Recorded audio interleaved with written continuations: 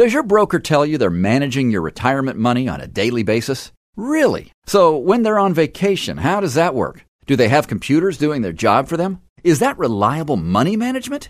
Is it time you learned how to have reliable retirement income, keeping your principal, and protect your gains with a higher income strategy? That's why to tune in to the Total Financial Hour with host Arif Halaby, Sundays at 11 a.m. Learn about your financial power on the Total Financial Hour, Sundays at 11 a.m. on AM 870, The Answer. The Total Financial Hour is sponsored by TFS Financial Insurance Services and Total Financial Solutions, Inc. The information on this show is not intended to be the primary basis for investment decisions and should not be used to provide financial advice. Please obtain the guidance of a financial professional regarding your particular financial concerns. Past performance is not a guarantee of future results. This program reflects the views of Arif Halaby, California Insurance License 0B93792 of TFS Financial Insurance Services. TFS Financial Insurance Services, California Insurance License Number 0F22477, provides retirement income strategies using insurance and annuity products, which are guaranteed by the claims-paying ability of the issuing company. Financial security will help you live the life you dream. Learn about financial power, the Total Financial Hour. Now higher income strategy. Learn from Arif Halaby. Hey, welcome to the show. Thanks for being part of the show this morning. Talk about your family's finances, of course. Getting out of debt, managing money, planning for the future. We've spoken about this before. The emails that I have from you on the second hour of the show, you guys really have to pay attention because it's about all those things. It's about getting out of debt. It's about managing money. It's about understanding what if you're laid off, how do you continue to live? What if your children borrow money? How do you manage that in your estate? How do you make sure that you're, quote, fair to the other children? How do you make sure you honor whatever legacy, if you're the surviving spouse, if you're the widow, and you want to make sure that his children or her children are cared for from a different marriage? So we're going to get into that. Some great questions for you on the second hour of the show.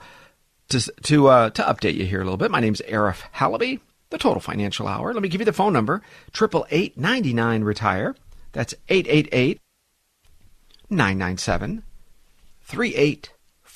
And we're going to touch on a lot of things as, of course, this is voting season, election season. We get this every couple of years. Next year, the next election is going to be quite crazy, as everybody says, the most important election ever. Listen, I think on some level, there's always the most important election ever.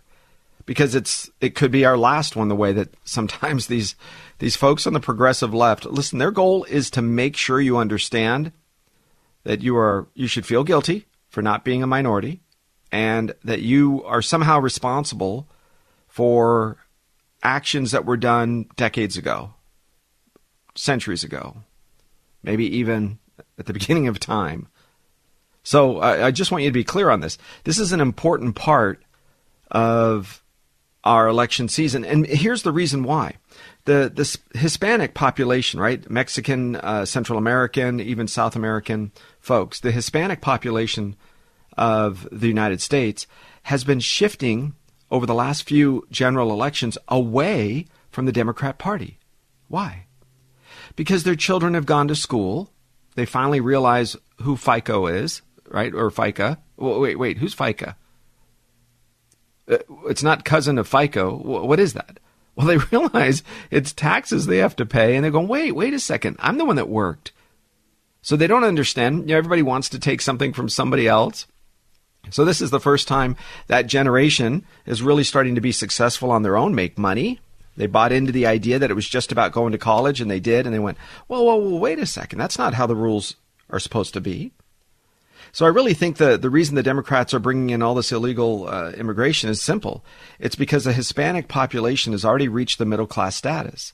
And traditionally now, over the last, let's say, 10 or 12 years, Hispanics in the middle class are now voting more Republican and conservative. They see this. They know this. So they have to bring in more poor people to manipulate them, to make them beholden to the government giving you free stuff. I mean, it's pretty simple.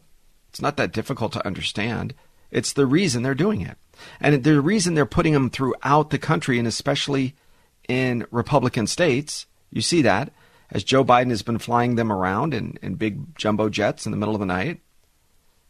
Yeah, he's been doing this all over the country. Florida, he's been doing this throughout Tennessee, Utah, Idaho.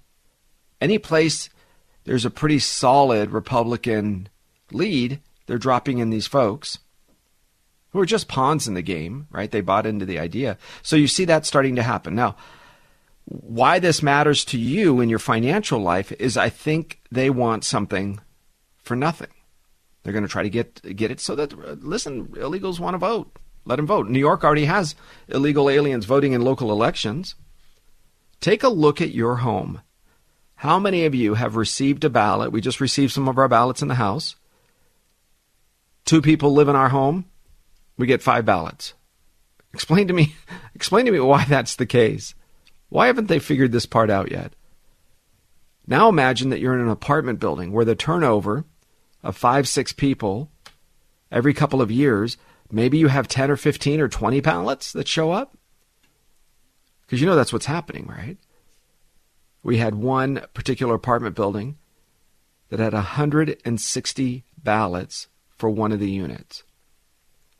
The only reason the Democrats can continue to win elections, I think, is if they cheat. Because otherwise you'd say, no, I don't want to cheat. I want it to be as fair and honest as possible. So what do? I'm going to make it so everybody puts a thumbprint. Yeah, you have to put your right thumbprint. And if, unfortunately, you don't have a right thumb, then we use your left thumb. And you check a box. You say, this is my left thumb. You don't have a left thumb, we use your index finger. I mean, you get the idea, right? There are very few people in the country that are unable to do that. But you sign your ballot. You have ID if you walk in. And in both cases, whether you send in a voter ballot, an absentee, I want your right thumbprint on it. If we can't read your right thumbprint, then you don't count your ballot. It's simple because you're trying to be sneaky, right? And some company can invent it, fine. Let it be a Democrat company. It always is. Where you pull back this little tab and it's a one-shot deal. You put your thumb down and then you close the tab and that's part of your ballot and it mails it in. This way, if somebody cheated, if we get 3 thumbprints, we go, aha, we now know somebody cheated. And if you walk in, you just use your ID. Everybody has ID. Even illegal aliens have ID in California.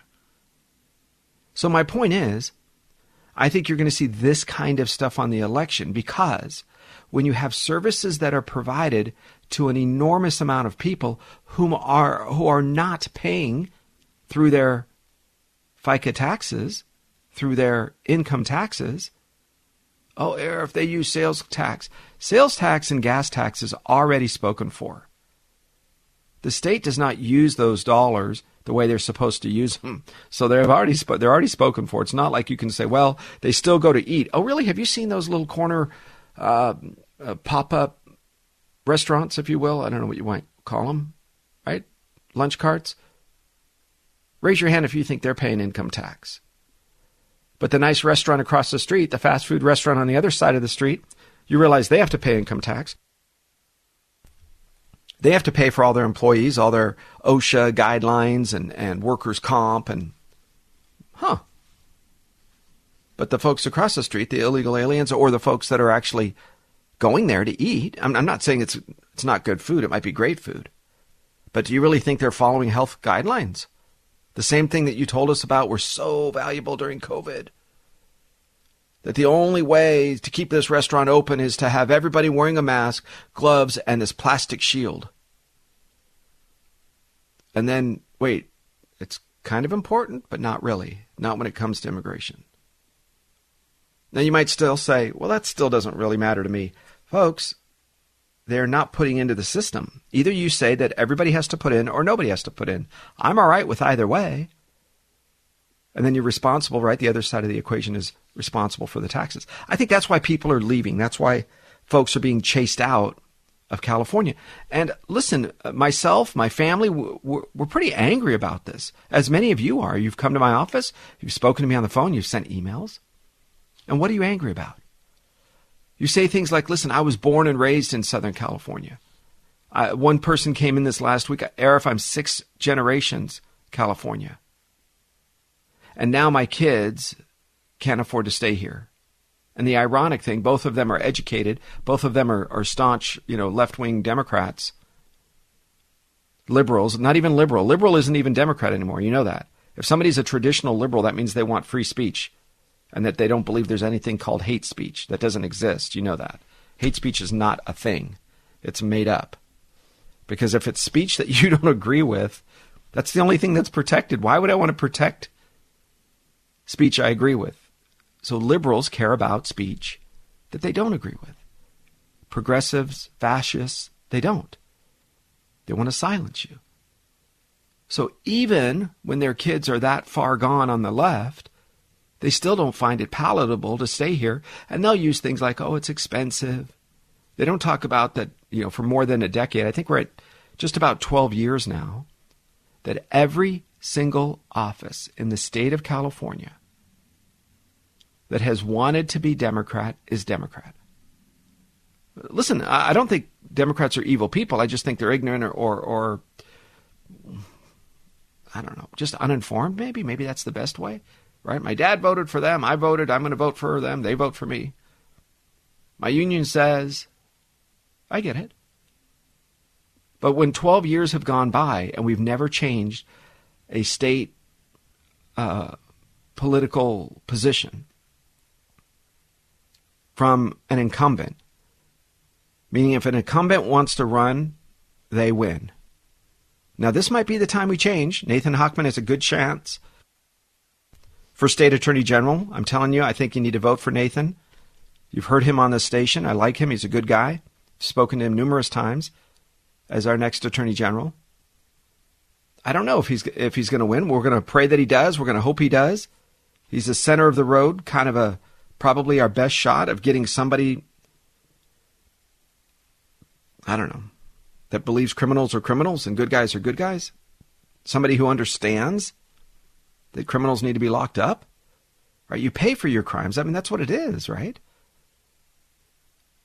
So, progressive children, they're leaving the state. Now, that's the poison, right? That's why Texas has T-shirts and billboards that says, don't California my city, my state. That's why sometimes they treat you a little rude when you have license plates, in California license plates. That's why people will come to other cities renting a car and they'll put on the back, it's a rental, because it has California license plates. As rental cars can have many different states. And it has a California license plate. It says, hey, no. This is a rental. Right, my car's in the shop. This is a rental. Don't throw a rock at me. Do you think it's because conservative policies are going to Nashville? Conservative policies are going to Utah and Idaho? Or do you think it's the liberal policies? I mean, I don't know what you're thinking, but it's going to change the financial landscape.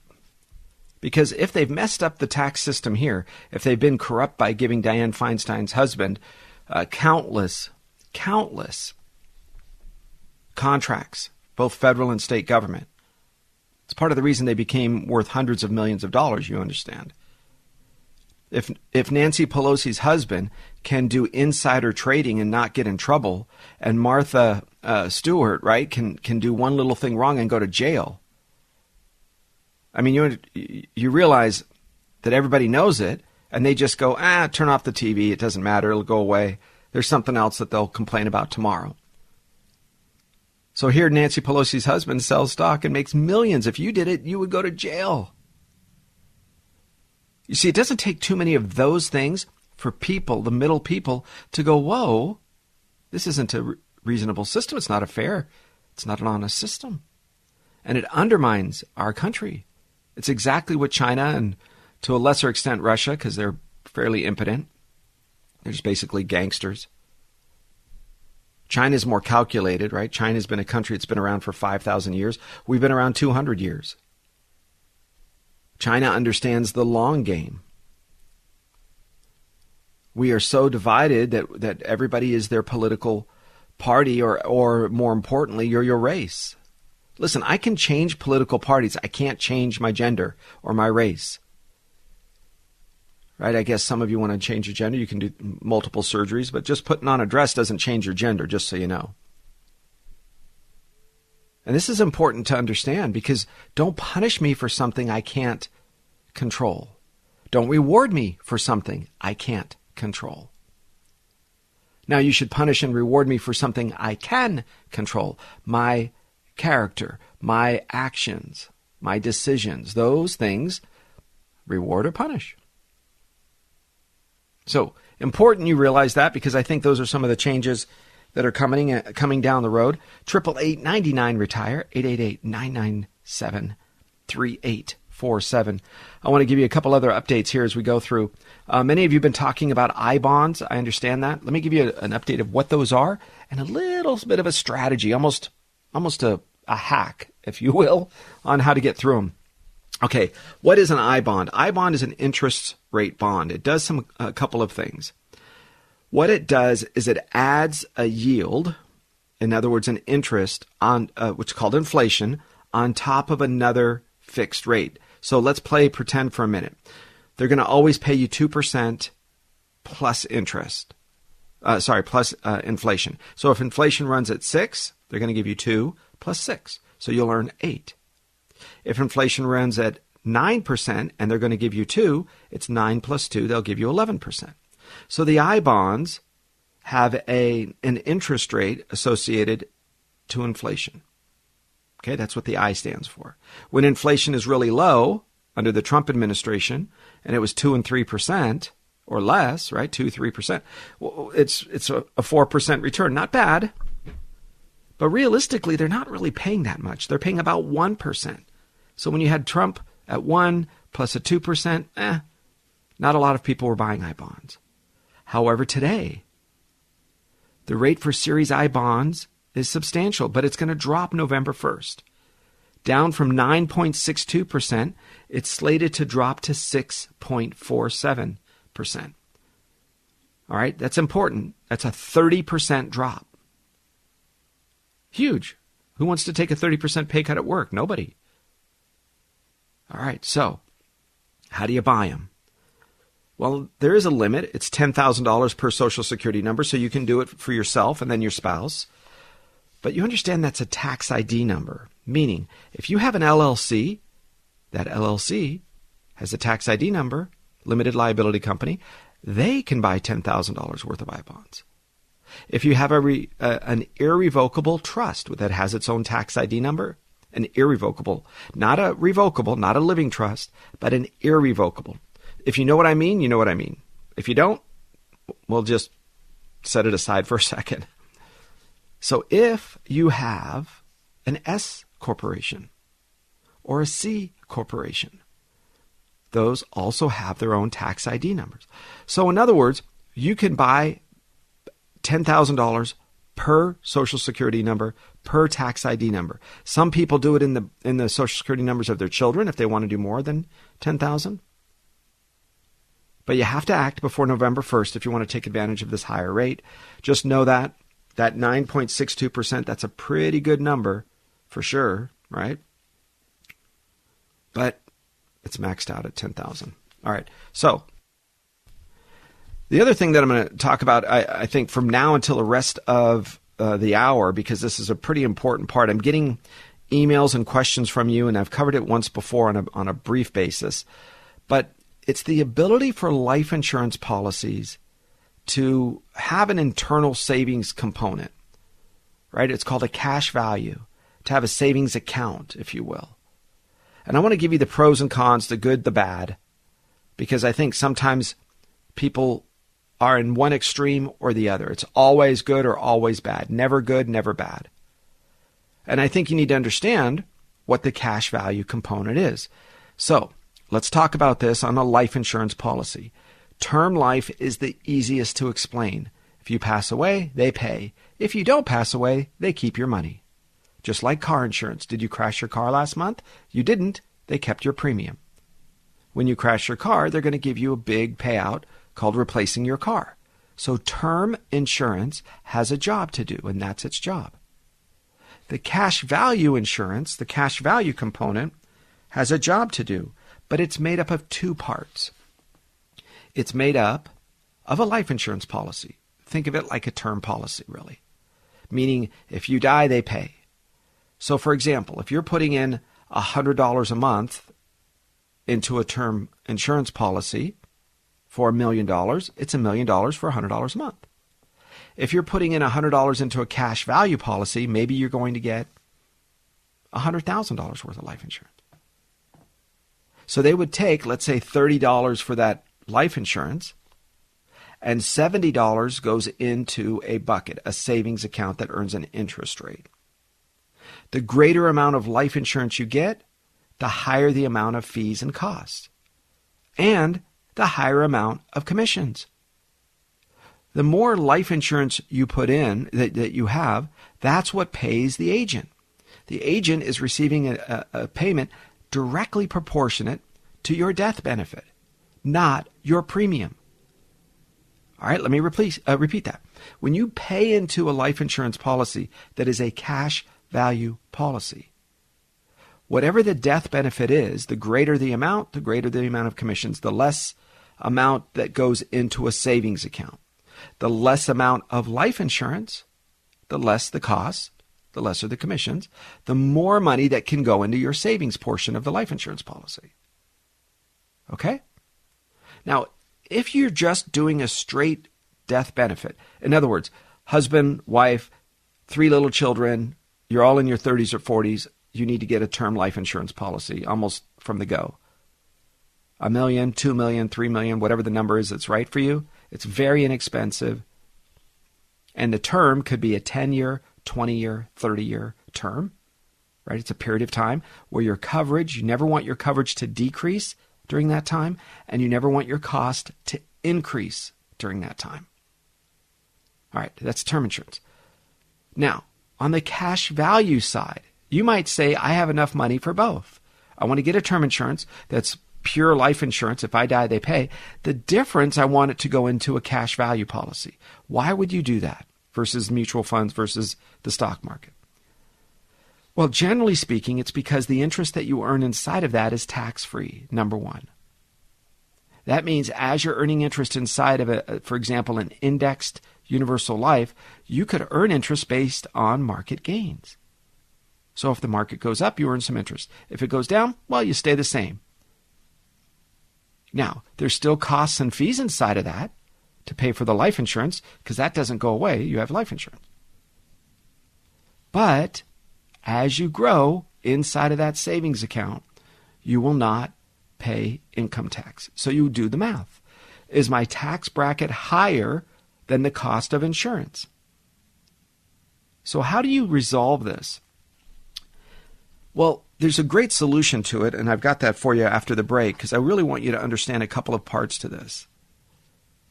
You get to decide how much life insurance you want inside of that plan. Again, if you say, Arif, I need $1 million of life insurance, why would you even need it?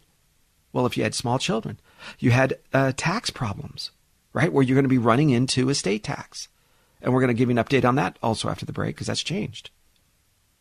If, for example, you say, Arif, I want my spouse to have money because I am taking the highest pension payout possible. In other words, I'm going to take $4,800 a month and she gets nothing when I die. Okay, well, we better buy life insurance just in case. So you might spend $300 or $400 on $1 million life insurance. So when you die, the pension payout for you, that goes away. Oh, and your spouse receives $1 million tax-free. Remember, life insurance is tax-free. Wealthy people, people that write the rules, rich people, they leave real estate and life insurance to their children, their heirs, because that is a tax-free transfer. Poor people, they leave their retirement accounts. Why? Well, often it's the only thing they have. But secondarily, they think that's the right thing to do. Rich people leave their retirement accounts to a nonprofit or a charity. That's why there's names on lobbies, there's names on hospitals and children's libraries, and on and on. Because when people pass away, they have left their retirement account. Again, guess what? Tax-free. So you don't have to have millions and millions to do this. You might still say, I'm going to leave a life insurance policy to my kids. But is it term insurance or cash value? So you need to do a bit of an analysis. I'm going to show you how I do that when we come back after the break, because I think you need to have a little bit of a math problem here to be involved. I know it's going to sound a little bit, especially if you're driving. So I'm going to keep it simple and use round numbers so you can follow along. Of course, each person's different, right? Your age, your health, on and on, you're going to have to decide. But understand the cash value component has a great purpose, and that is to build your wealth tax deferred, because you can take money out of it tax-free. You can put money back in. You can take money out and borrow it tax-free. You can put money in. And the interest rates that you earn inside of that are quite high. All right, when we come back, I'm going to get more of this. How do you use the life insurance policy to benefit yourself? And what's happening with the 401k rules and the estate planning rules? Boy, they just released it just this Friday. We have that for you when we come back. I'm Arif Halaby. Stay with me on the Total Financial Hour. This is AM 870 The Answer, 888-99-RETIRE. 888-99-RETIRE. I'll be right back. Thanks to Arif Halaby. Now every dollar's got a job to do. Arif makes your money work for you. Learn about financial power, the Total Financial Hour. Learn about financial power, the Total Financial Hour.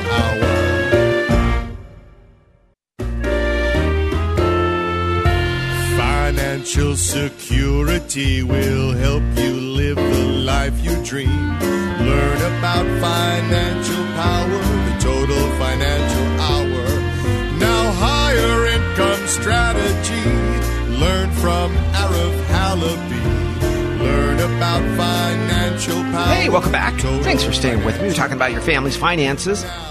I'm Arif Halaby, the Total Financial Hour. All right, we're talking about a few things I think that are pretty important on this Sunday.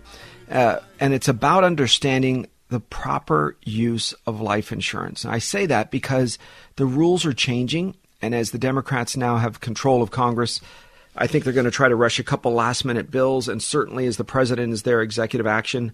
You've heard me say this. I don't know if I'm going to win this bet. I think a year from today, President Biden will not be in office. I know some of you might cheer, and then you look to see who's going to replace him, and you're like, uh-oh. I think that's going to be one of those black swan events. It's going to be a hiccup to the system, just like COVID, just like the invasion of, to a much, much lesser extent, the invasion of Russia to Ukraine. I think those things are going to be similar, not in life's loss or devastation, but similar in financial impact to the country as when we were coming out of the 2000-2001 recession. We were literally coming out of it. And then when 9/11 struck, it drove us deeper into it. That's why we had a 3-year, first time ever, 3 years in a row of a negative market, 2001 and 2. I think we would have only had 2 years had we not had 9/11. Right? That uncertainty, that disruption of the status quo. So I think having some protection off to the side, whether it's because you're not sure of the banking system, because you don't know what's going to happen if the president changes hands. Remember, look, we've had times in the past where we did not have a vice president. You understand that, right? So the Republicans may not vote in. Let me back up. Here's the way it works. President Biden will step down. Kamala Harris will go in. If she's still the vice president at the time, she'll go in. And then she'll put forth another vice presidential candidate. Whom it will be, nobody knows. But I will tell you this.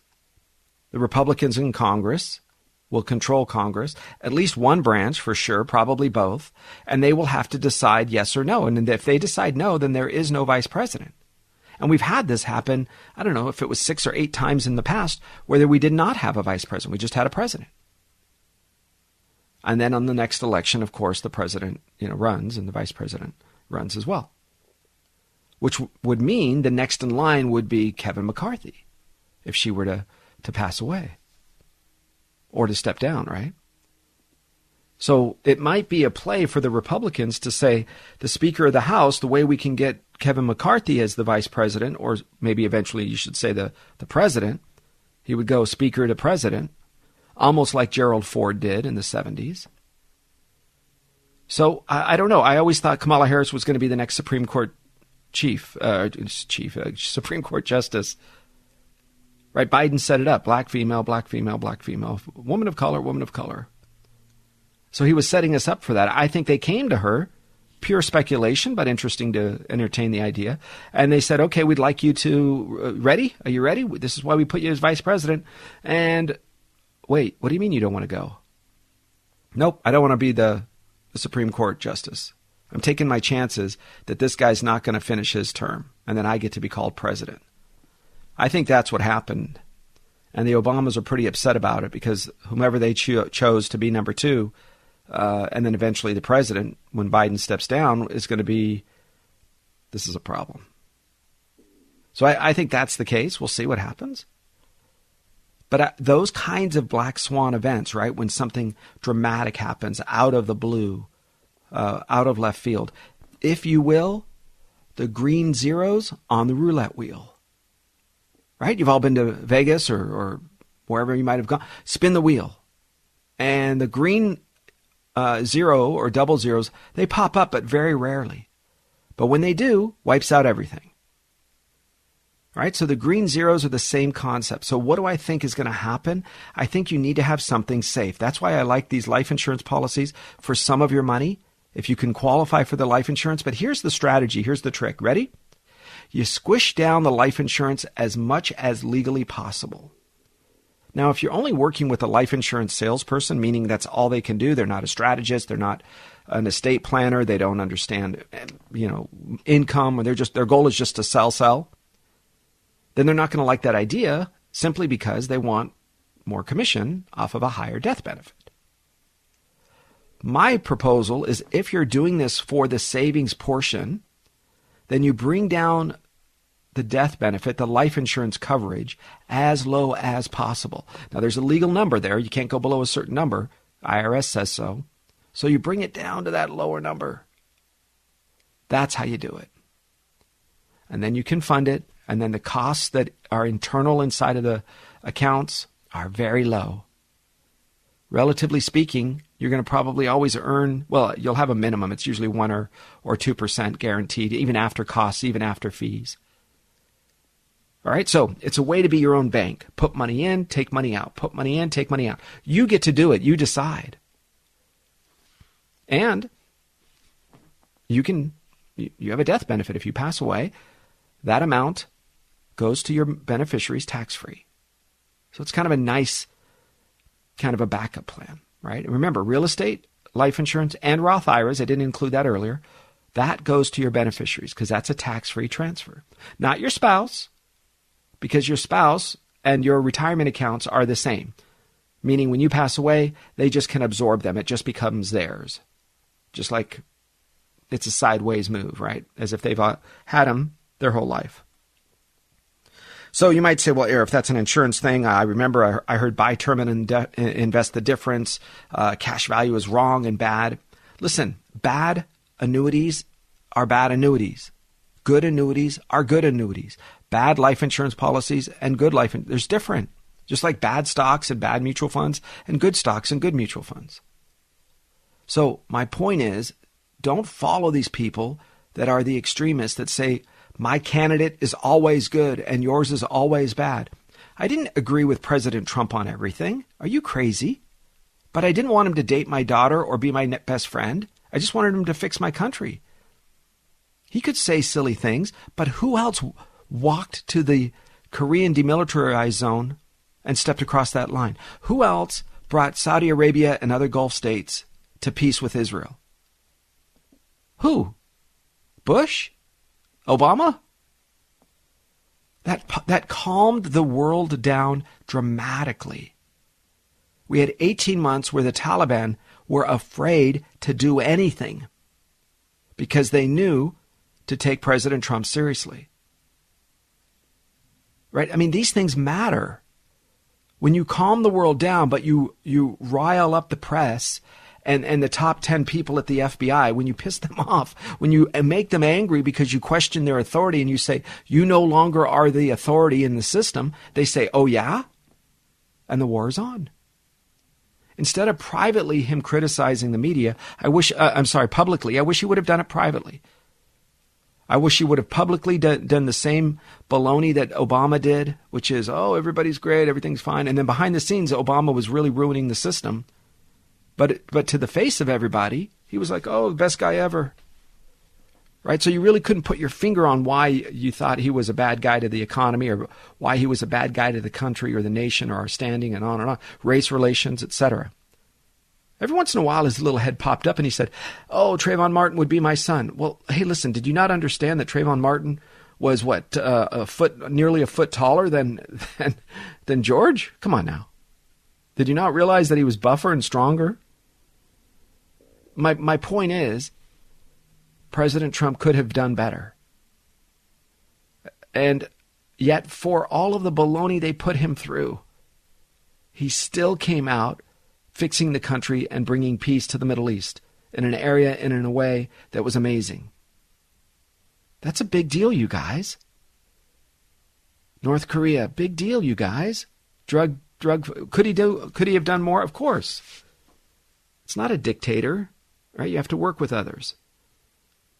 So just like that, you have your political views. You know there's some good on your side, some bad. I want you to also look at this. Your financial life needs to transcend all of that craziness. It needs to pass through the craziness of all of whatever the economy is going to throw at you. And I think something crazy is coming down the road. I don't know if Putin is going to be crazy enough to use a nuclear weapon. He might. I'm hopeful his generals will use a 39-cent bullet to solve that problem, but maybe not. Maybe there's more to the story. Who knows if there's enough of them that are crazy. So do we trust the insurance companies to make the difference? I do. That's me. You can go look at their ratings. But let's take a look at what the banks are saying. Bank of America, $24 billion they have in insurance policies and insurance companies. $24 billion. Wells Fargo, $19.5 billion. Chase Bank, $12 billion. Meaning banks are doing the same thing. They're circumventing themselves and they're going directly to insurance companies. Why? Because they want the money. It's a much higher interest rate. Remember, banks borrow money and they put between 10 and 13 times into the system. Meaning, for every $1 million on deposit, a bank turns around and can lend out about $10 to $12 million. That's why they have to have insurance, because the money's not there. They borrowed it from either other banks, they got a big deposit overnight, or from the Federal Reserve. So a bank keeps about $1 million when you make a deposit. They have to keep about 8% in cash or cash equivalents, right around that. So $1 million in deposit, they keep about $80,000 over here off to the side, and then they borrow 8, 10, 12 million, whatever they need. They borrow it from the bank, they borrow it from whatever, and then they turn around real quick overnight and lend it to you. New building, new car, new house. A bank does not want money on deposit very long. And when I say very long, more than 1 day, because they have to pay interest on it and they're not earning interest, right? The spread is what matters to a bank. Well, insurance companies are the same, except insurance companies don't have a branch on every corner. They don't have massive advertising. They don't have employees that sit around and take their time and walk really slow. But right, we've all been there. You're like, come on, man, this is our lunch break. I see you over there. Why are you not over here at the teller counter? Remember those days? Banks. They're not bad people. They're just not very quick. And of course, regulations and on and on. Insurance companies are regulated a little different. In my opinion, better for the consumer, not for the banks. So keep this in mind as you're kind of building your wealth. I like insurance companies for what they're good for. They're good for that underlying savings account, and they're good for that death benefit tax-free. So when we look at this, why do we use this as an example? Because today, you are now going to be able to pass on money to your children or your grandchildren beginning in 2023 at a much higher rate. It's over $12 million per person. Now, most of you are saying, hurt me. Oh gosh, I'm so glad it went from 11 to 12. Okay, that's nice. But another way to pass on money while you're still alive to that next generation is what's called a gifting program. So here's the way a gifting program works. From Social Security number to Social Security number. So a lot of you that have enough money to live on, you're fine, you're comfortable. You have income coming in, which, by the way, to me, that's the magic. The magic to life is income, where no matter what, the first of the month is here, here's another check. I love those days, don't you? That's what makes it all amazing. You can have $1 million and have all sorts of things eat that up. But if you have $10,000 a month coming in for the rest of your life, okay, I guess you decide. Really, the question is this. If you had $1 million in cash or $10,000 a month for the rest of your life, which one would you choose? For those of you that choose the $10,000 a month, that's the right fit for some of the fixed and fixed indexed annuities that we like. It is. If you think the answer is, $1 million a month and I'm going to turn it into $2 million by the weekend, okay, well, that's how I was when I was in my 20s. And maybe you're right, and maybe you're not. But that kind of risk goes to Las Vegas, Havasu, or whatever it is. What is it, Laughlin? Vegas and Laughlin, where you can go and bet and have a good time in South Lake Tahoe on the Nevada side. Wonderful. You go do that. We're talking about safety and security. That's what we do. For nearly 27 years as a financial firm, that's what my specialty is. It's keeping you out of debt. It's managing your money to make sure you have reliable retirement income. Right? A lot of you don't understand that benefits that come from that. I'll give you a good example. My wife's birthday this weekend. Lovely time. We did a little trick, if you will. I flew in my daughter from Mississippi for just 2 days. 3 days, I guess, 2 nights. She came and surprised my wife. Right? My daughter moved there. Great. She went to school there. Met her fiancé, now her husband. She's having a lovely life. But it doesn't mean we don't miss her every day. Of course we do. Just like you guys would miss your family. So by having a little bit of reliable retirement income that comes in, I can pay that price, that cost, not for something, not for an object, but for an experience, for a moment, or in this case, 2.5 days. Right? As a gift. Most of you have all the stuff you need. You don't need something else. You don't, if I only had one pair of shoes, okay, whew, I got them. Now I want you to have experiences. I want you to enjoy life. I want you to see others enjoy life. So now as a gifting program, from one Social Security number to another, you can give up to, beginning next year, $17,000 per Social Security number. That means you can give money, your spouse can give money.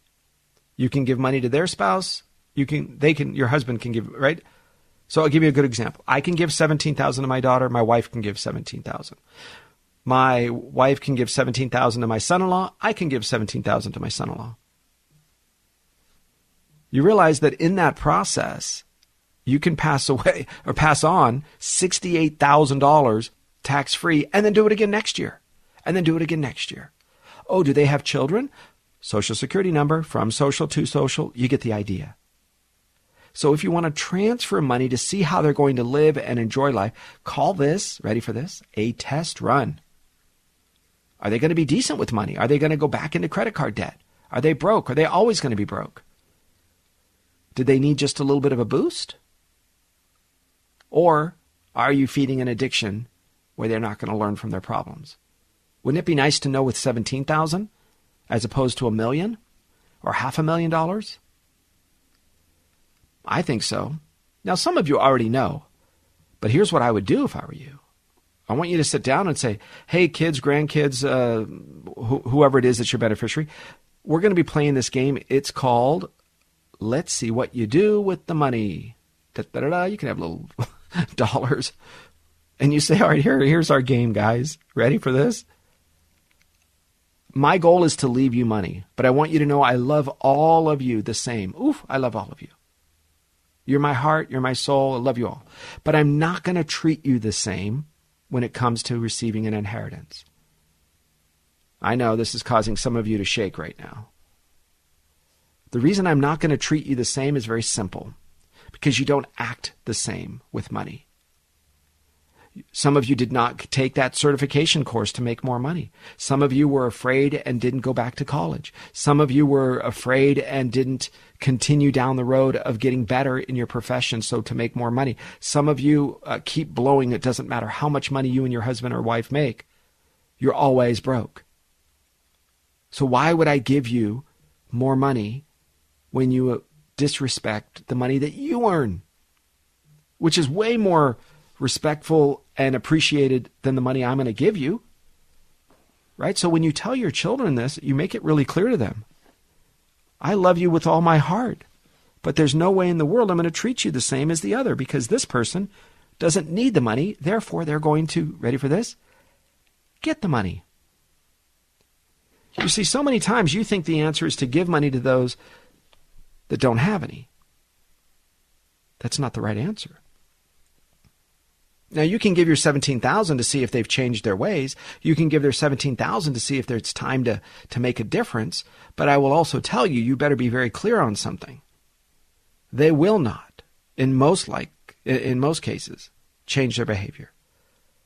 That's not what they do. It's not who they are. Now, if you sit with them, you put them through a program, you ask them to read Rich Dad, Poor Dad, you have them go through How to Win Friends and Influence People, have them read the book Think and Grow Rich, and they go, oh, I will change my ways. Then I'm with you on that, guys. Then I love and respect them. I think it's great. But the poor mindset will walk through life and say, money isn't about it. Money's evil. Don't talk about money. I go, all right, so let's talk about this for a second. You can call it money or Mickey Mouse in a dress. I don't care what you call it. You ready for this? You just said you can't go with me next weekend. Why? Because you have to work overtime. It's about money. You just said I can't go to that restaurant. I've got to go to this restaurant. Why? Because it costs too much. Uh-oh. That's about money.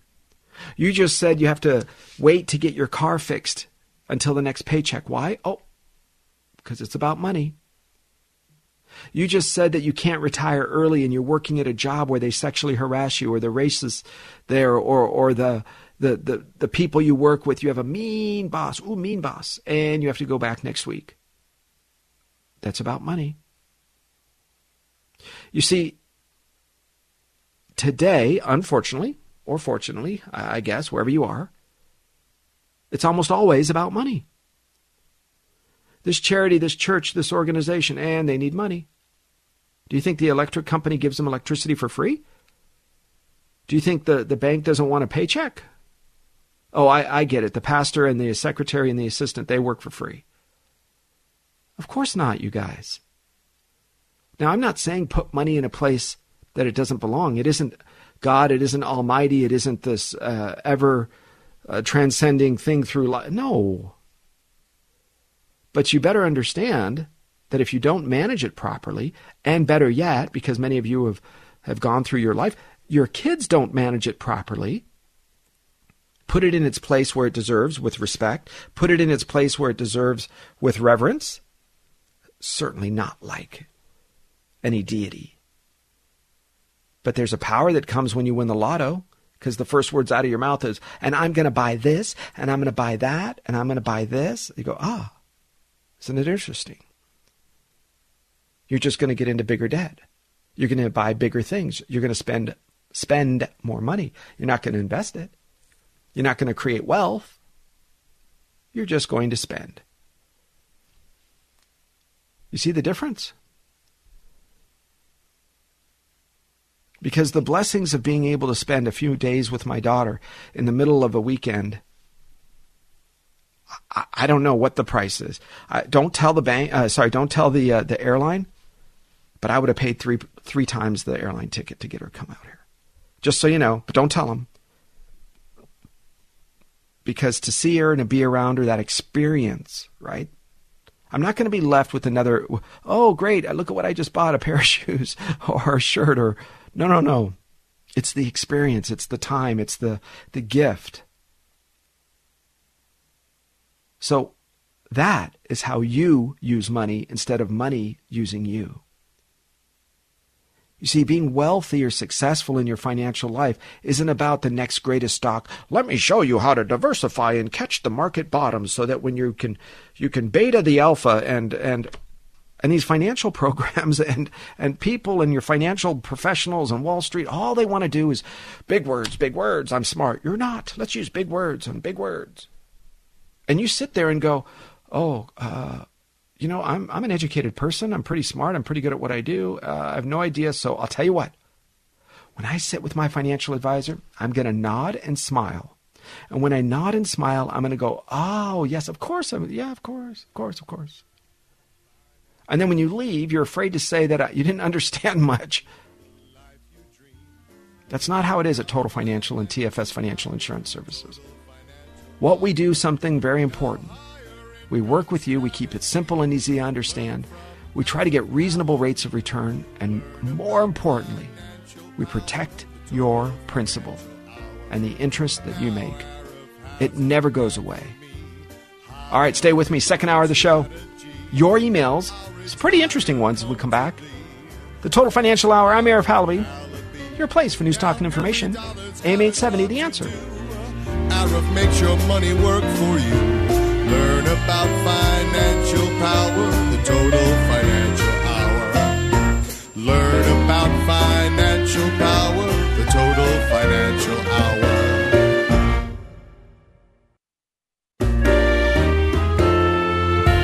Financial security will help you live the life you dream. Learn about financial power, the Total Financial Hour. Now higher income strategy. Learn from Arif Halaby. Hey, welcome back to the show. Thanks for joining me. The second hour of the program. This is the Total Financial Hour, TFS Financial Insurance Services. Thank you for being a part of the show. 888-99-RETIRE, 888-99-RETIRE. Hey, I want to give you an update. The Federal Reserve President out of Philadelphia says inflation was caused by a perfect storm, and actually slowly they start taking responsibility. Some of the policy decisions. The biggest mistake the U.S. government makes, and it was making it in the middle, and those that were educated knew it. All of us knew it. We all said it. It was happening in the middle of the pandemic and others, where they were just giving away money for free, meaning you're getting paid for not doing anything. You see, when you're paid for not doing anything, right? We're stimulus checks. They call it all sorts of things. Payback this, gas tax reimbursement. California's sending out their checks, to, I guess, some of us that qualify, some don't. Well, that's nice. It's nice to divide people again, right? Well, as they do that, you realize that part of this that's important in the system is that when they sent out all that money, nobody paid into the Social Security tax system. Nobody paid into the state disability tax system, because those are a function of earned income. So the state unemployment, the federal Social Security, the state disability, the federal disability, all of those programs, that's part of that FICA tax, right? That FICA tax system that you pay into is only a function of earned income. So when you don't have earned income, right, when you're paid just for existing, then you don't put money in, which means you now are a year older. So that federal payroll tax wasn't collected. You're going to get to Social Security and collect Social Security. And at the same time, they now just increased by over 8%. So good news if you're collecting Social Security. Bad news if you're expecting to collect Social Security someday. So the Federal Insurance Contribution Act, that FICA, they never collected it for 2 years. So they've accelerated the depletion of the account. Disability, state disability, federal disability, all that. And they've... by increasing it by 8%, right, the payout, which I think is a good idea. You have to in order to sustain with this economy, inflation. And yet at the same time, you didn't have anybody putting in the front end. This is a challenge because I think Social Security is going to have a challenge and run out of money, if you will, by the time, probably somewhere in the neighborhood of 2032. Now, it doesn't run out of money. You've heard me say this before. It isn't like, and Mary Jones of, Pawtucket, Kentucky gets the last check. No. That's not how it works. It's basically they said, hey, everybody, you were used to receiving $2,000 a month. Now you're going to get $1,400 a month. Right? They're going to take about, somewhere in the neighborhood of 30%, maybe 35%.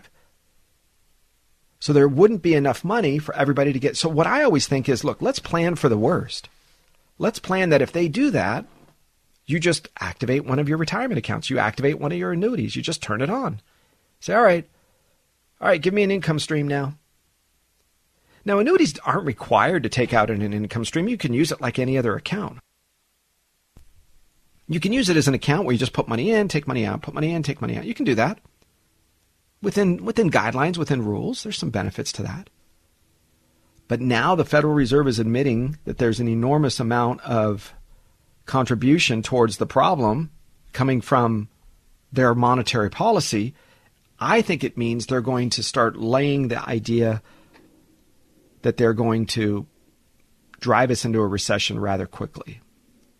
Currently, they're pulling $60 billion out of the economy every month and more. That means the banks had this much to lend, this much to circulate, and now they're making it $60 billion less. And that's every month. I expect it to get to $80 billion a month before the end of the year. So that means, you're probably looking at maybe $200 billion that they're going to pull out of circulation. And they have to do that. They have to pull, ready for this? Some estimates, 2T. T as in Tom or as in trillion, right? 2T, $2 trillion out of the system. That's about how much they have to pull out in order to make this work. And that is at the same time hoping that we get some growth out of the economy. $60 billion in treasuries, $35 billion in agency debt and mortgage-backed securities. That's what they're pulling from the system. They're removing it. That's 100 billion approximately. So they need to get this up to maybe $1 or $2 trillion at least before we start to see any relief. That means I think 2023 is going to still be a pretty big recession. I think we'll slowly start coming out of it at the beginning of 2024. When it will accelerate, in other words, when consumers will be confident again, in my opinion, is if they believe that the candidates for president, and I promise you it will not be Joe Biden. Don't even worry about it. It will not be him. His wife is full of shame for putting her husband up front like this. And I think, look, that's part of a lot of the minority, a lot of the old country, the back generations. They know that. They know you're supposed to have honor and integrity with your spouse. Right? You've heard me say this. If I walk out of the bathroom and I have toilet paper stuck to my foot, right? I would expect my wife, if not somebody else, to say, whoa, sir, you got something on your foot. Oh, thank you.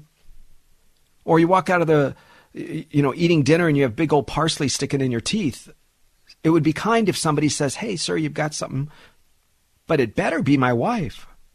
Just like I say, oh, sweetie, your skirt is tucked into the back of your, right? When she walks out of the restroom, you would expect that.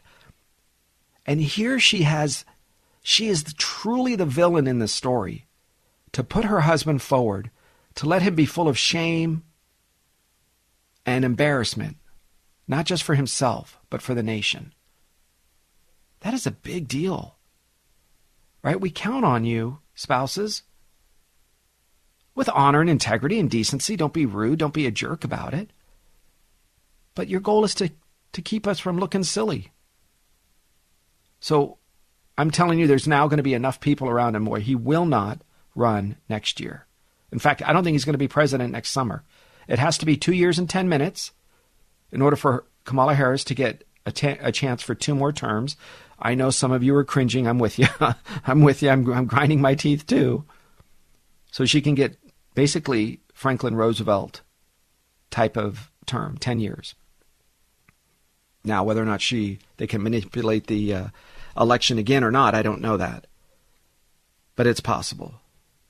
If we have a veto-proof Congress, meaning we can pass a law, the Republicans have enough to override a veto from President Biden, then they can spend the next 2 years clamping down on social media manipulation, clamping down on Google's manipulation, on YouTube's manipulation. If they can do that, then we have a good chance of a fair and honest election again. But if it's close, he's never going to sign that stuff because here's one that benefits. So, all right, let's go over your emails. I think this is important because this particular email that I want to touch on, I think you guys need to really pay attention because this is, I think, the next 2 years. You've heard me talk about the recession that's coming. The tail end of any recession, how we know we're coming out of it, how we know we're in the last phases. Now, we don't know how long the last phase lasts. Sometimes it's 2 months. Sometimes it's 8 months. Sometimes it's a year. But it's when the layoffs accelerate.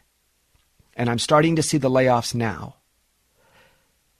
This is what's happening. This is a particular client. Dear Arif, we're both hoping to retire in 2023. My company will most likely lay me off in the spring as they are cutting back now. My wife can retire anytime. Our goal is to move full-time to Prescott, Arizona. And pause for a minute, guys.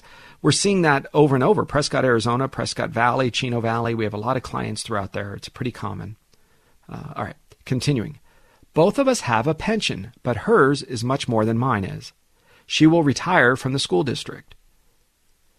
She saved $320,000 in her 403B plan. I have about $750,000 in my 401k plan. It used to be nearly $1 million.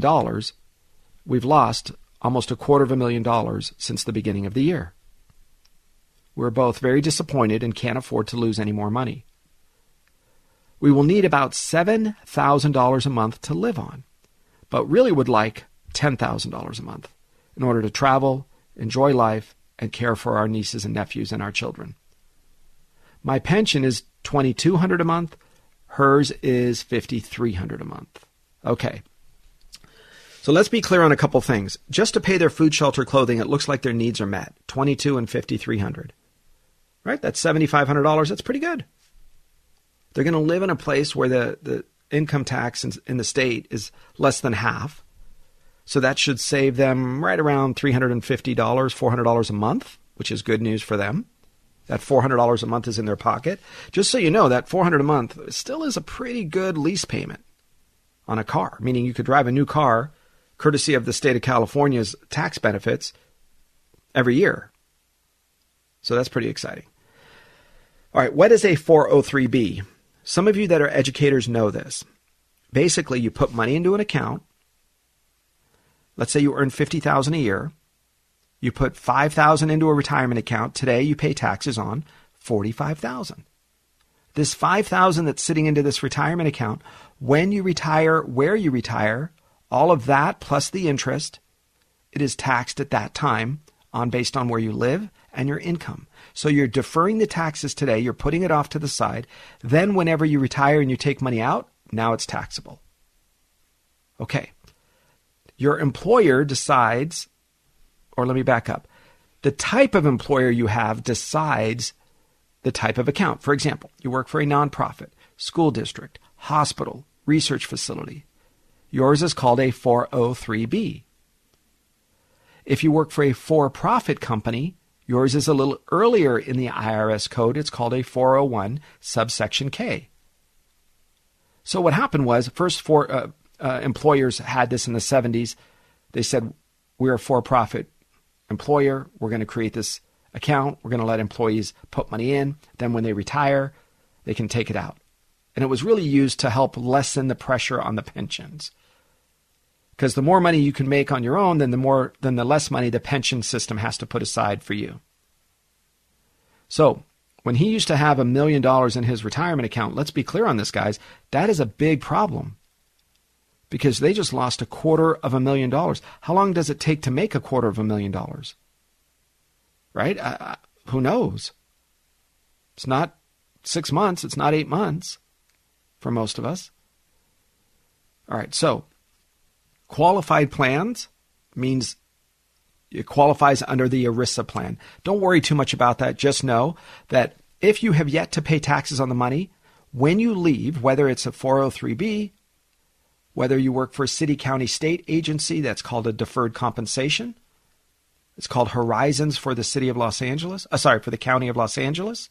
City of Los Angeles has a 457 or deferred compensation. They all act the same way. You go to work, you make $50,000, you put $5,000 aside. Today, you pay taxes on $45,000. When you retire, where you retire, that $5,000 is taxed.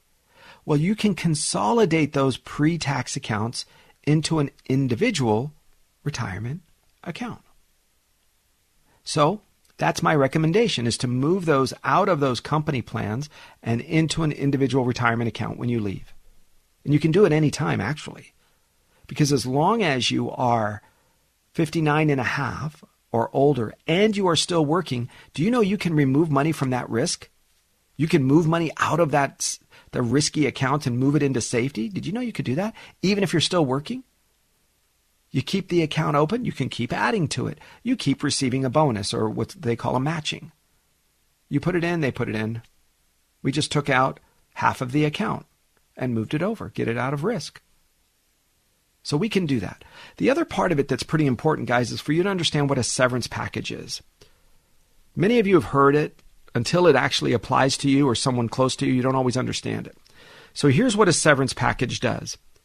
A severance is from an employer, your job, your boss, to you. And it says, for example, for every year that you worked, we will give you 1 week of pay. So if you worked 10 years, we'll give you 10 weeks of pay. That's important because if you're going to use that pay to live on, sometimes, those of you that don't know you're going to get laid off, some of you are listening right now, and before January 1st, you will not have a job. Because companies are going to start stripping those jobs down to get it booked under this tax year. In other words, they want to take the loss now. So they need to get rid of you as quick as possible. So you're going to see that happen, where in the next few weeks, you're going to be mad at them because it's the holidays. Remember, all they care about is money. So they just care about jobs and money. That's it. Profits. You can be mad at them for that, but it's like saying, all a dog cares about is pets and treats. So, I'm mad at them. Well, yeah, but that's what they're supposed to do, right? That's their job. Their job is to work. So don't expect something from it that it doesn't give. It's not supposed to give. All right. So severance means this. There's a period of time that you are paid for everything that you worked. I had one particular client who worked for a very, very large entertainment company. He made almost $500,000 a year. He was one of the top executives. He was paid, ready for this, 2 years worth of severance for the amount of time he was there. 2 years. They gave him $1 million plus a pension plus a 401k to leave. And I always think to myself, why don't you just make him work? Listen, we're paying you anyway. You might as well be productive and create something.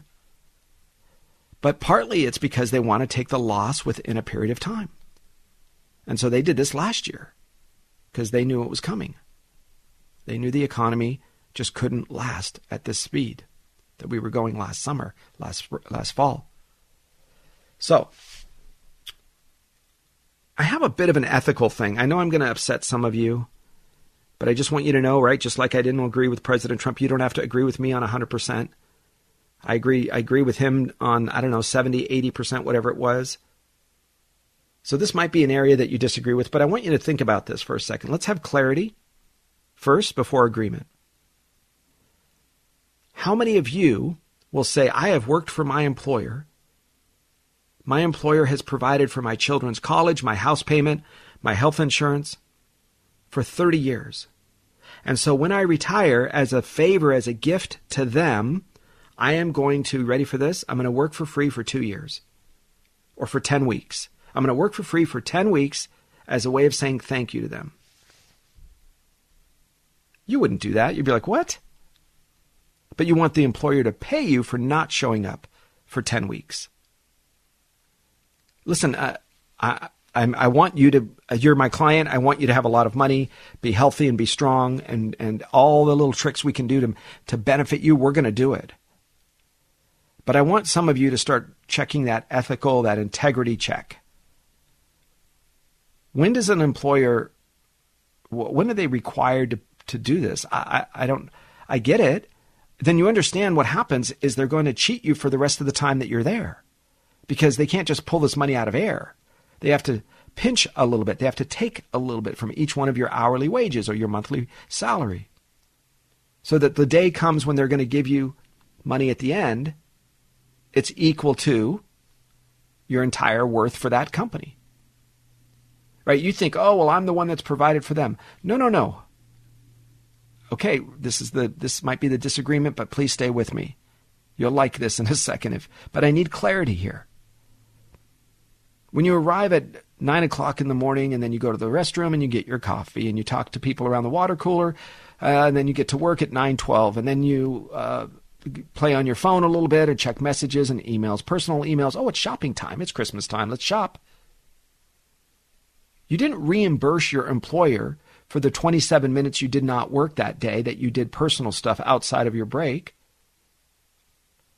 So just be a bit grateful, right? I mean, listen, you don't have to like them, but be grateful to them, because you're not asking on the other side. You're not giving on the other side.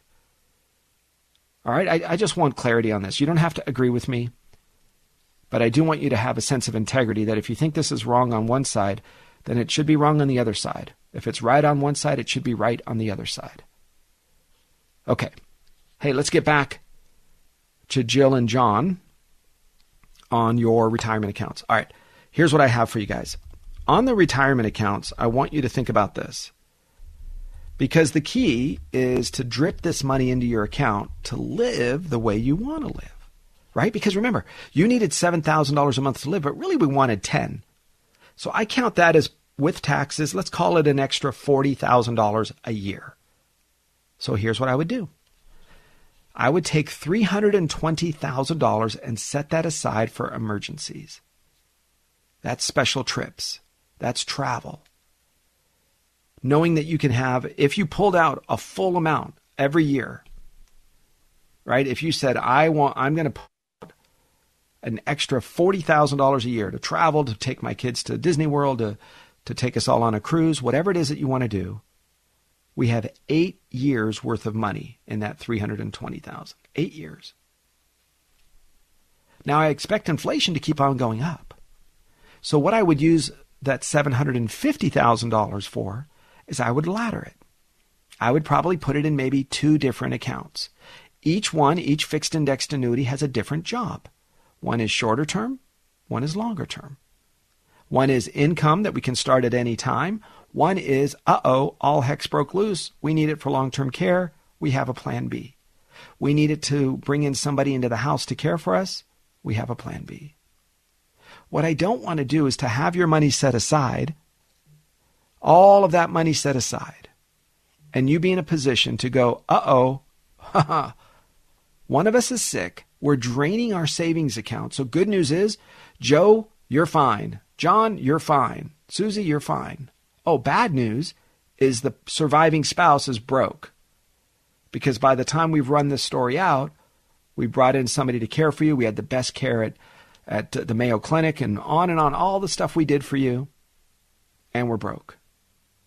So what I want to do is provide so that the surviving spouse can still continue to live. And God willing, both of you live till your 90s. We want a quality of life. So that's why I would use 2 different accounts for this $750. One short-term, one long-term. And that gives us that little backup plan to enjoy life. Right? I shared with you in the first part of the hour how important it was for me to have experiences. Wouldn't that be great if you can do stuff like that? Because most of you are going to die with money in your savings, your retirement accounts. Most of you. Probably all, really. And so if we all knew when we were going to pass away, of course, that would be the best way to plan, but we don't. But I do want you to have a budget of money you can spend on something that's fun. It's called an experience, right? Whether you fly out your daughter or you bring out your grandchildren or you surprise somebody for their anniversary, fly out their parents. Isn't that exciting? Isn't that fun?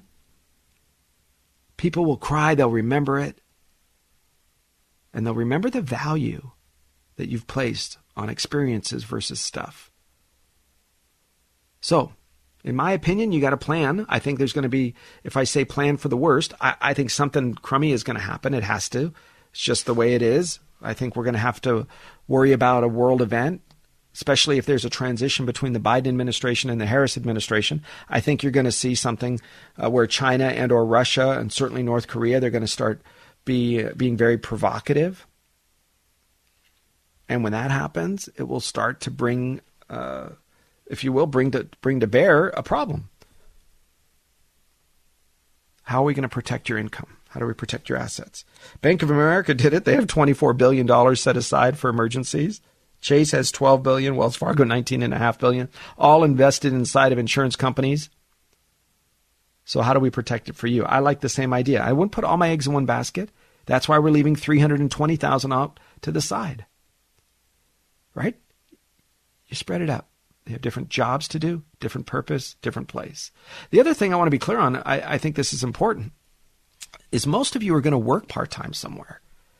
You're going to have a life that is not just consuming, not just spending money, but you're going to be working part-time. And I want to encourage you to feel the freedom to do something where you're not going to be paid anything or minimum wage or barely enough to live, or you have to volunteer even. I mean, imagine if you could volunteer at church or a charity or synagogue where you're not required to take a paycheck because you have your money being paid, your lifestyle, your income coming from another source, so they can use whatever monies they have to hire another person. But you can still contribute. You can still be there and be a part of it. I like that idea. That's why you can make a difference. I want you to start looking at international missions. I think the United States has done very well with its international relationships, if you look at over the last 100 years, with groups like the Peace Corps, missionary groups, private missionary groups, non-governmental organizations, NGOs is what they're called. And think about being a part of something like that.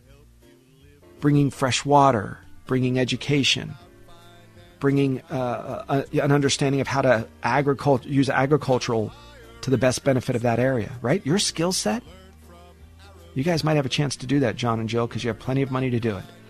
Enjoy your life, guys. When we come back, I've got another email from you for you. I am seeing this happen more and more, just 3 times this week. So think about that for a minute. When we come back, you'll hear our next email from Jeanette. When we come right back. I'm Arif Halaby. Stay with me on the Total Financial Hour. AM 870 The Answer, 888-99-RETIRE. We'll be right back. Financial power, the Total Financial Hour. Learn about financial power, the Total Financial Hour.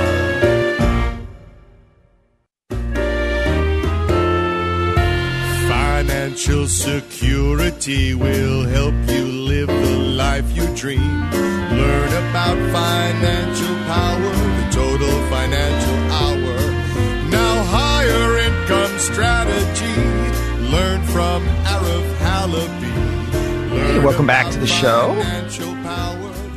Thanks for staying with me. My name is Arif Halaby. Joining us on the Total Financial Hour. We're talking about your family's finances, getting out of debt, planning for retirement, reliable retirement income. That's what it's all about, guys, when we're talking about our next hour of the program, this hour of the program, rather, is your emails.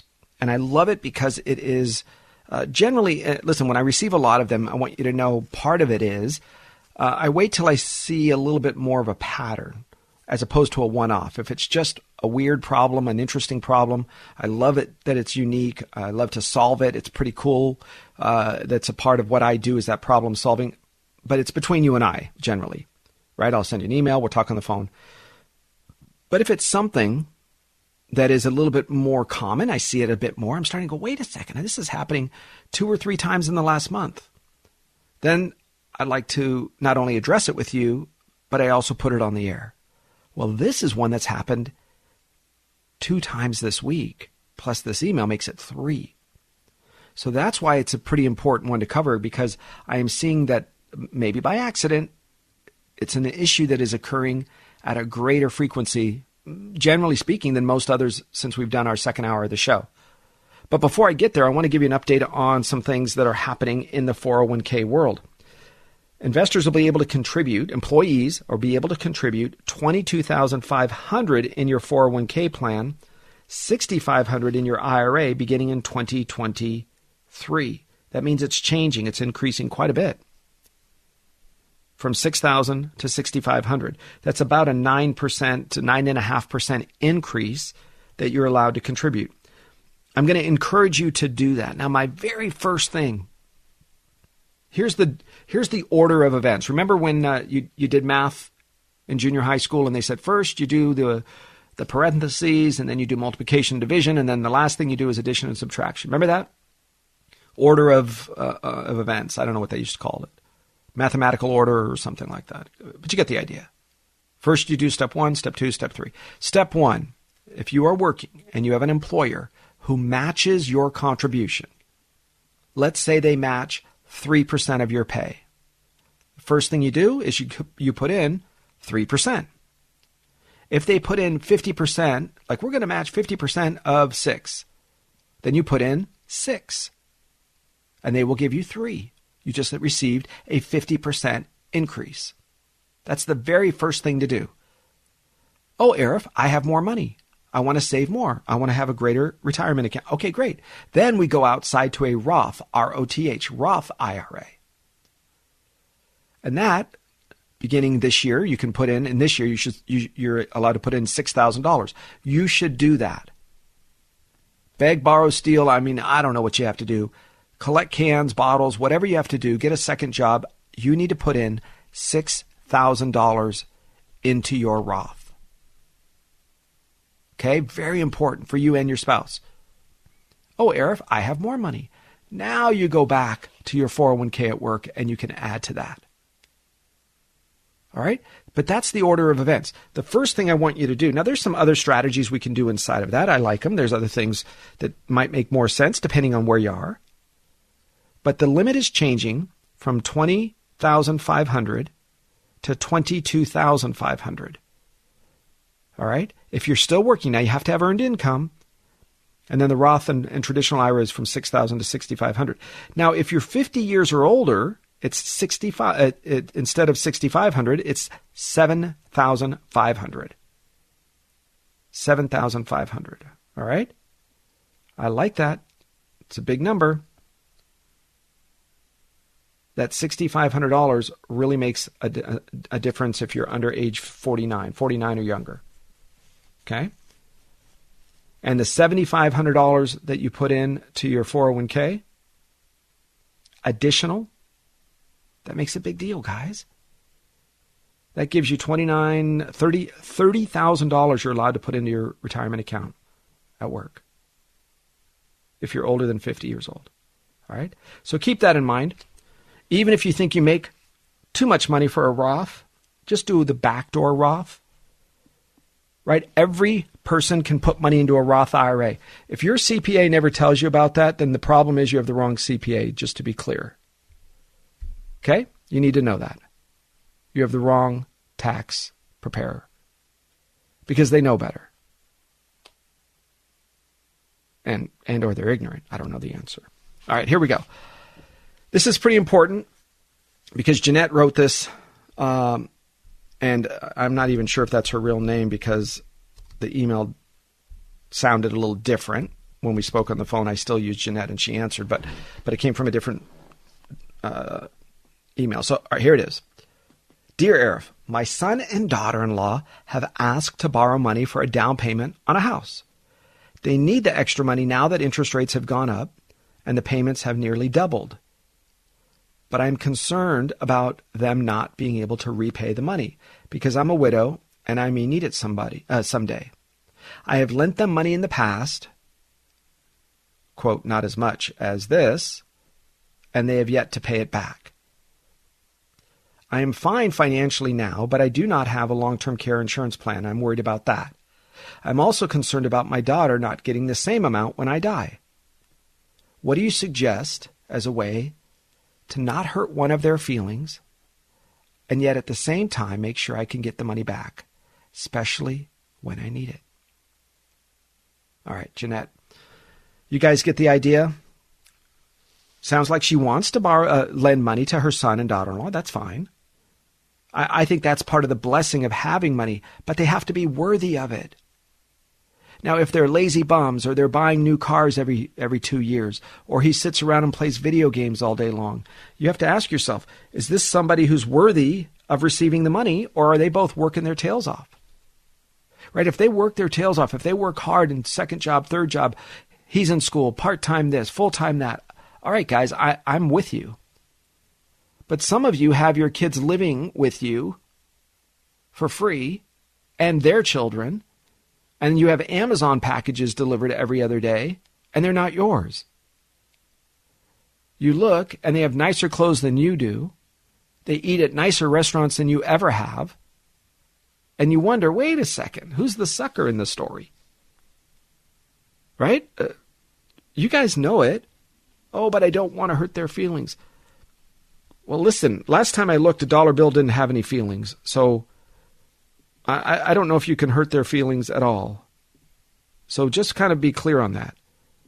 The answer for you should be to be very serious about this with them, because you're creating habits and the way that they look at you. If you want to give money one direction, in other words, it's a gift, that's your business. I'm okay with that. But if you're going to give them money or a place to live to help them out, then here's the story. Here's the problem in the story. They have to help themselves. Right? One of you interestingly recently said, "Oh, if I'm going to buy a house," it's an email I didn't put on the air, but I'm going to buy a house. They're going to live in it and not pay rent, and I'm going to pay the mortgage. And you even said you had the money to just write it off, pay it off in cash. I said, okay, well, here's what I would do. I would buy that same rental property, let somebody else live in it. That person that you would be willing to kick out on Christmas Eve because they're not paying their rent, they pay you. Then the profits above the mortgage interest, principal, taxes, insurance, HOA, what is left above that you can give to your son or daughter.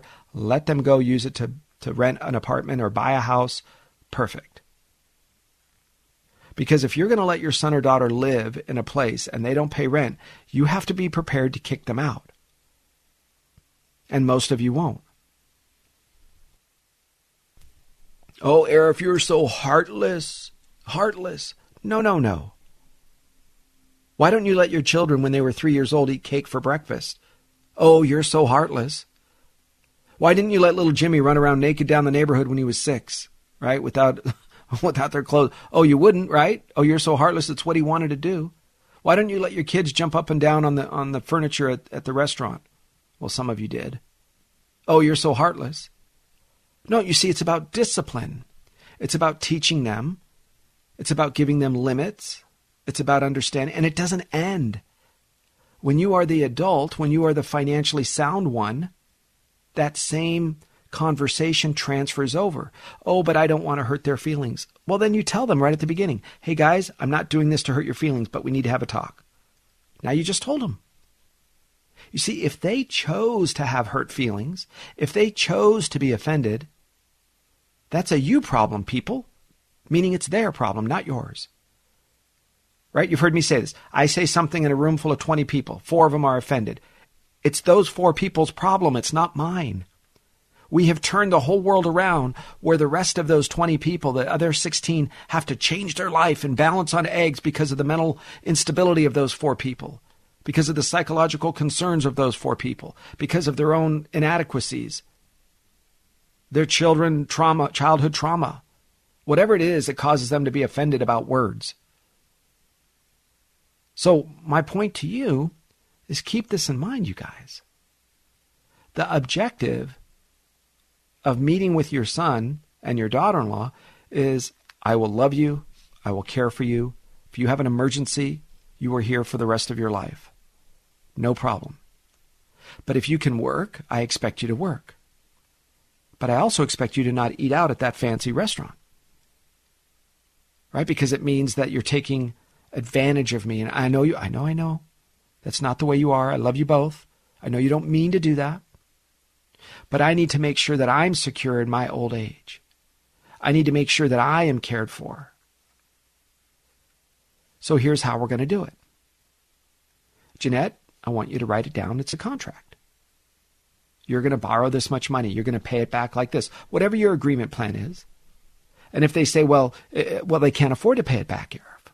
Great. You file a lien to be second position on their home. In other words, they buy their house, they get a house mortgage. I would wait 4, 5, 6 months. Then you put a lien on their house for that loan. $50,000, $100,000, whatever it might be. So when they sell the house, your lien has to be satisfied, meaning they have to pay you off. Follow me? Now, they can pay you off at any time. You send something to the title company. It releases the lien to the county. The lien is off, recorded. There's only the first mortgage. If they don't pay you off, well, you still have ownership in a portion of that house equity. Secondarily, it's horrible, but it happens. What if your son were to pass away? Really? You think you're going to try to kick out your daughter-in-law when you're sick and you need money? And she has 3 teenage children at home and she's a widow and on and on. Right? God forbid, but it happens. So here's what I want you to do. With the contract, you're going to also have him pay for life insurance. Yes, he's going to have to. I would do a term insurance plan. It's the least expensive.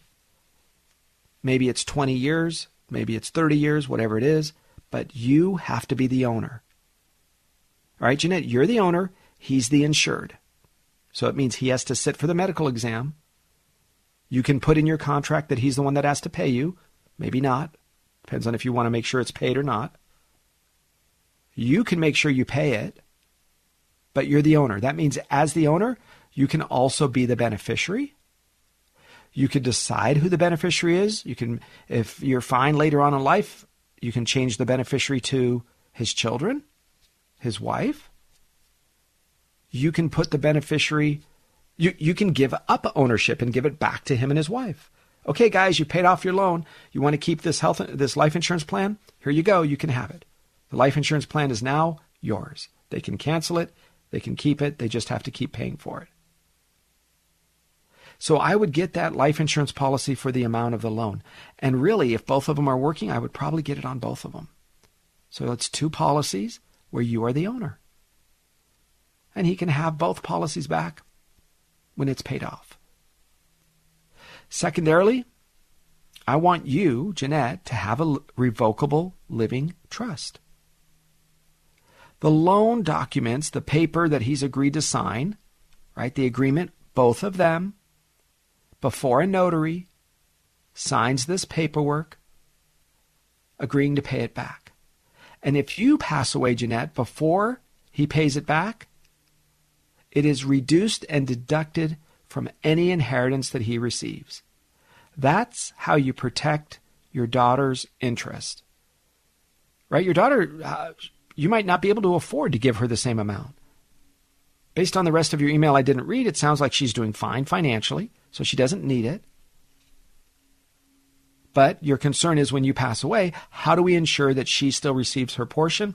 Well, let's say when you pass away, there's $1 million to be divided by 2 people, and he still owes you $100,000. Well, the $1 million is reduced, so he has to pay back $100,000 from his $500,000. Follow me? So he has to put that back into the pot.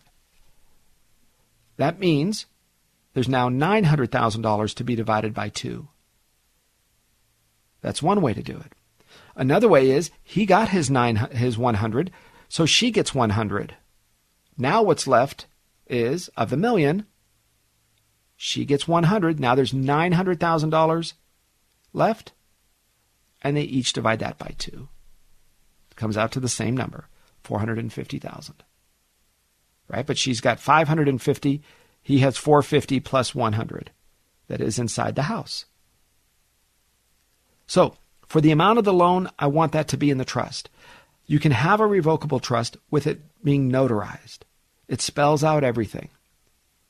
By being in second position on the mortgage, that means that you have a lien on the house. That lien is released when you pass away. That's an option. I want you to include interest.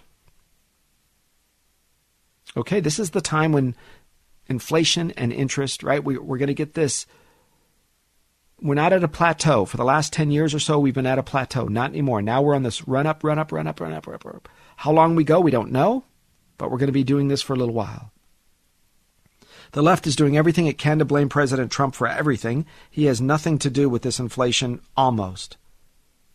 I think he overreacted to COVID because that's what his advisors told him to do. I bet his instincts were smarter than that. But he wanted to get reelected. That was a big part of it. So he didn't do the right thing. I think he shouldn't have put as much. I don't think he should have locked down the country. I think Fauci should be in prison. No question about that. Because I think he was responsible for not just lying in front of Congress countless times about his involvement. That's pretty normal. That's it. We found out. It's over, guys. Do your research. We now know. The National Institute of Health is the one that funded the lab in which this leaked. And they just gave him more money last month. Did you know that? Just before Fauci's leaving, before the end of the year, he gave more money to the same lab. Crazy. So President Trump made some mistakes, for sure. He should have done other things, but he didn't. Okay. But in the end, if the state of California stays in Democrat hands, and I think it will, I think they've created a system to where Gavin Newsom's so far extreme, where he's flooding the system with ballots, and it diminishes the value of the vote. Now, you still have to vote, but I think it's corrupt. They flooded the system with these boxes where folks can act like these mules and go and collect the ballots. I think that ruins and invalidates a lot of the votes because they dump these ballots into the system. I think he's redistricted, and now everybody has, but he seems to have done a little bit more of a nefarious approach to really isolate the conservatives. In fact, they try to both do this in California, Southern California, to isolate Mike Garcia. Let me tell you one big thing. Mike Garcia is a fighter. He's somebody who will represent California. If you are in his district, he's one of the only Republican congressmen in LA County, maybe the only one. I think you better look real serious, long and hard about sending him back to D.C. I think you should. I like the guy. I think he's a good person. I think he's very wise. I think he's got instinct. And ready for this?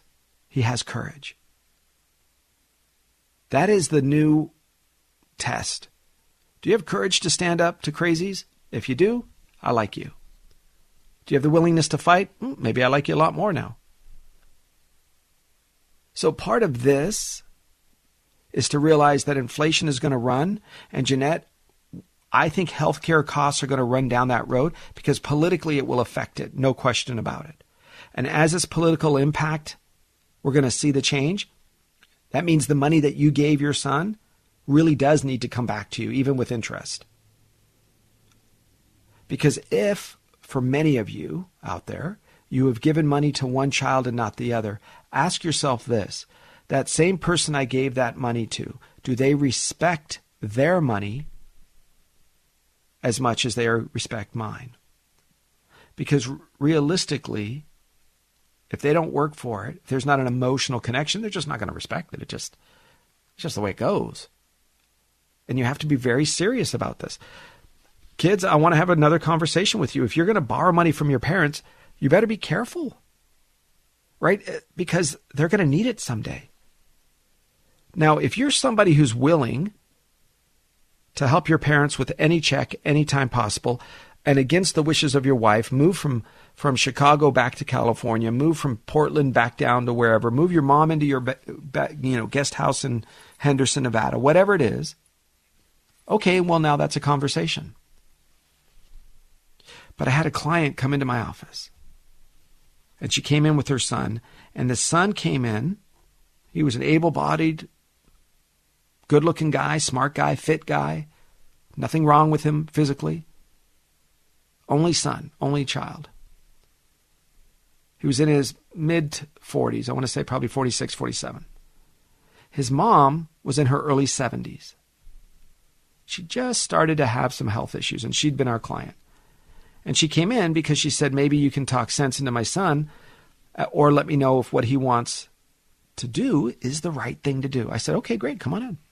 So they come in. We sit down and, of course, get to meet him. Very kind. He's very loving, very kind. But I could see something's wrong with the mom. Right? Some of you have been around battered women or battered men for that matter. I have friends people I know that are men that are battered. It's something like 30% of all domestic violence are women against men, just so you know, guys. It's not a one-way street there.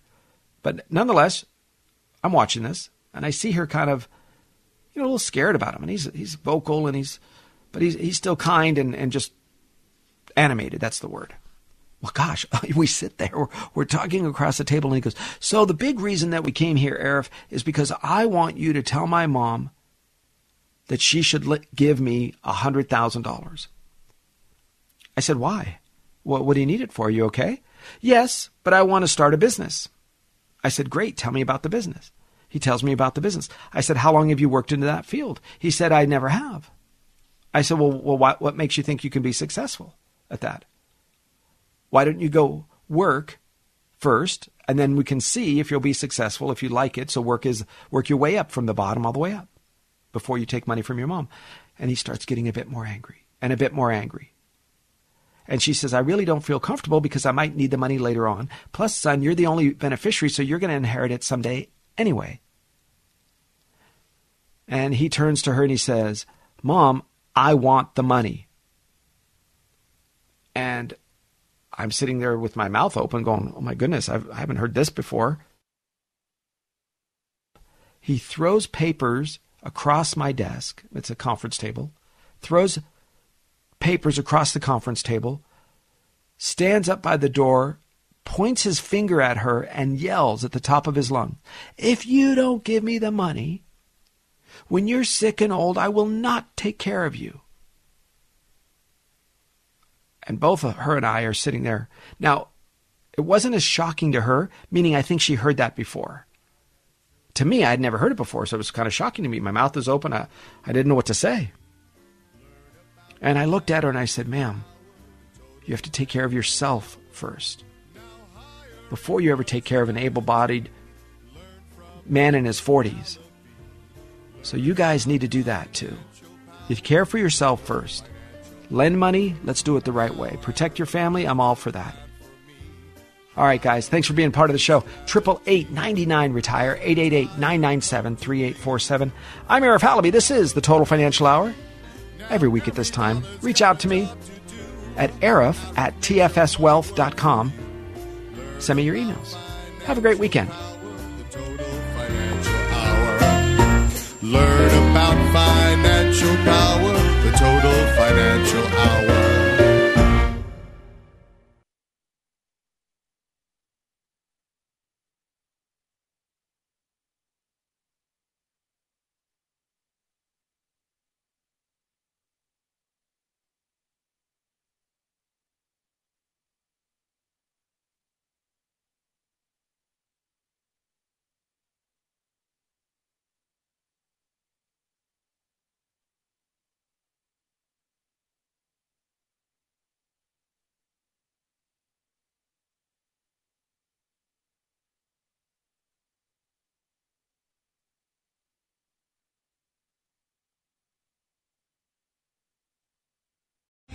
3-star general Michael J. Flynn, head of the Pentagon Intelligence Agency, knew all the government's dirty secrets. He was one of the most respected generals in the military. Flynn knew what the intel world had been up to. He understood its funding. He ordered the first audit of the use of contractors. This set off alarm bells. The explosive new documentary, Flynn, Deliver the Truth, Whatever the Cost, uncovers the facts behind this scandal. Flynn told the truth. He was the most dangerous person for Donald Trump to hire. I find out the worst enemy that I'm going to face in my life is right here in America. They took my assessment and they wanted me to change it. And I was like, I'm not changing it. They had to get rid of Flynn. With in-depth interviews, archival footage, and never-before-seen personal records of the man behind the headlines. I just felt like I was drowning. Flynn, Deliver the Truth, Whatever the Cost. Available now. Watch it today. Go to salemnow.com. salemnow.com.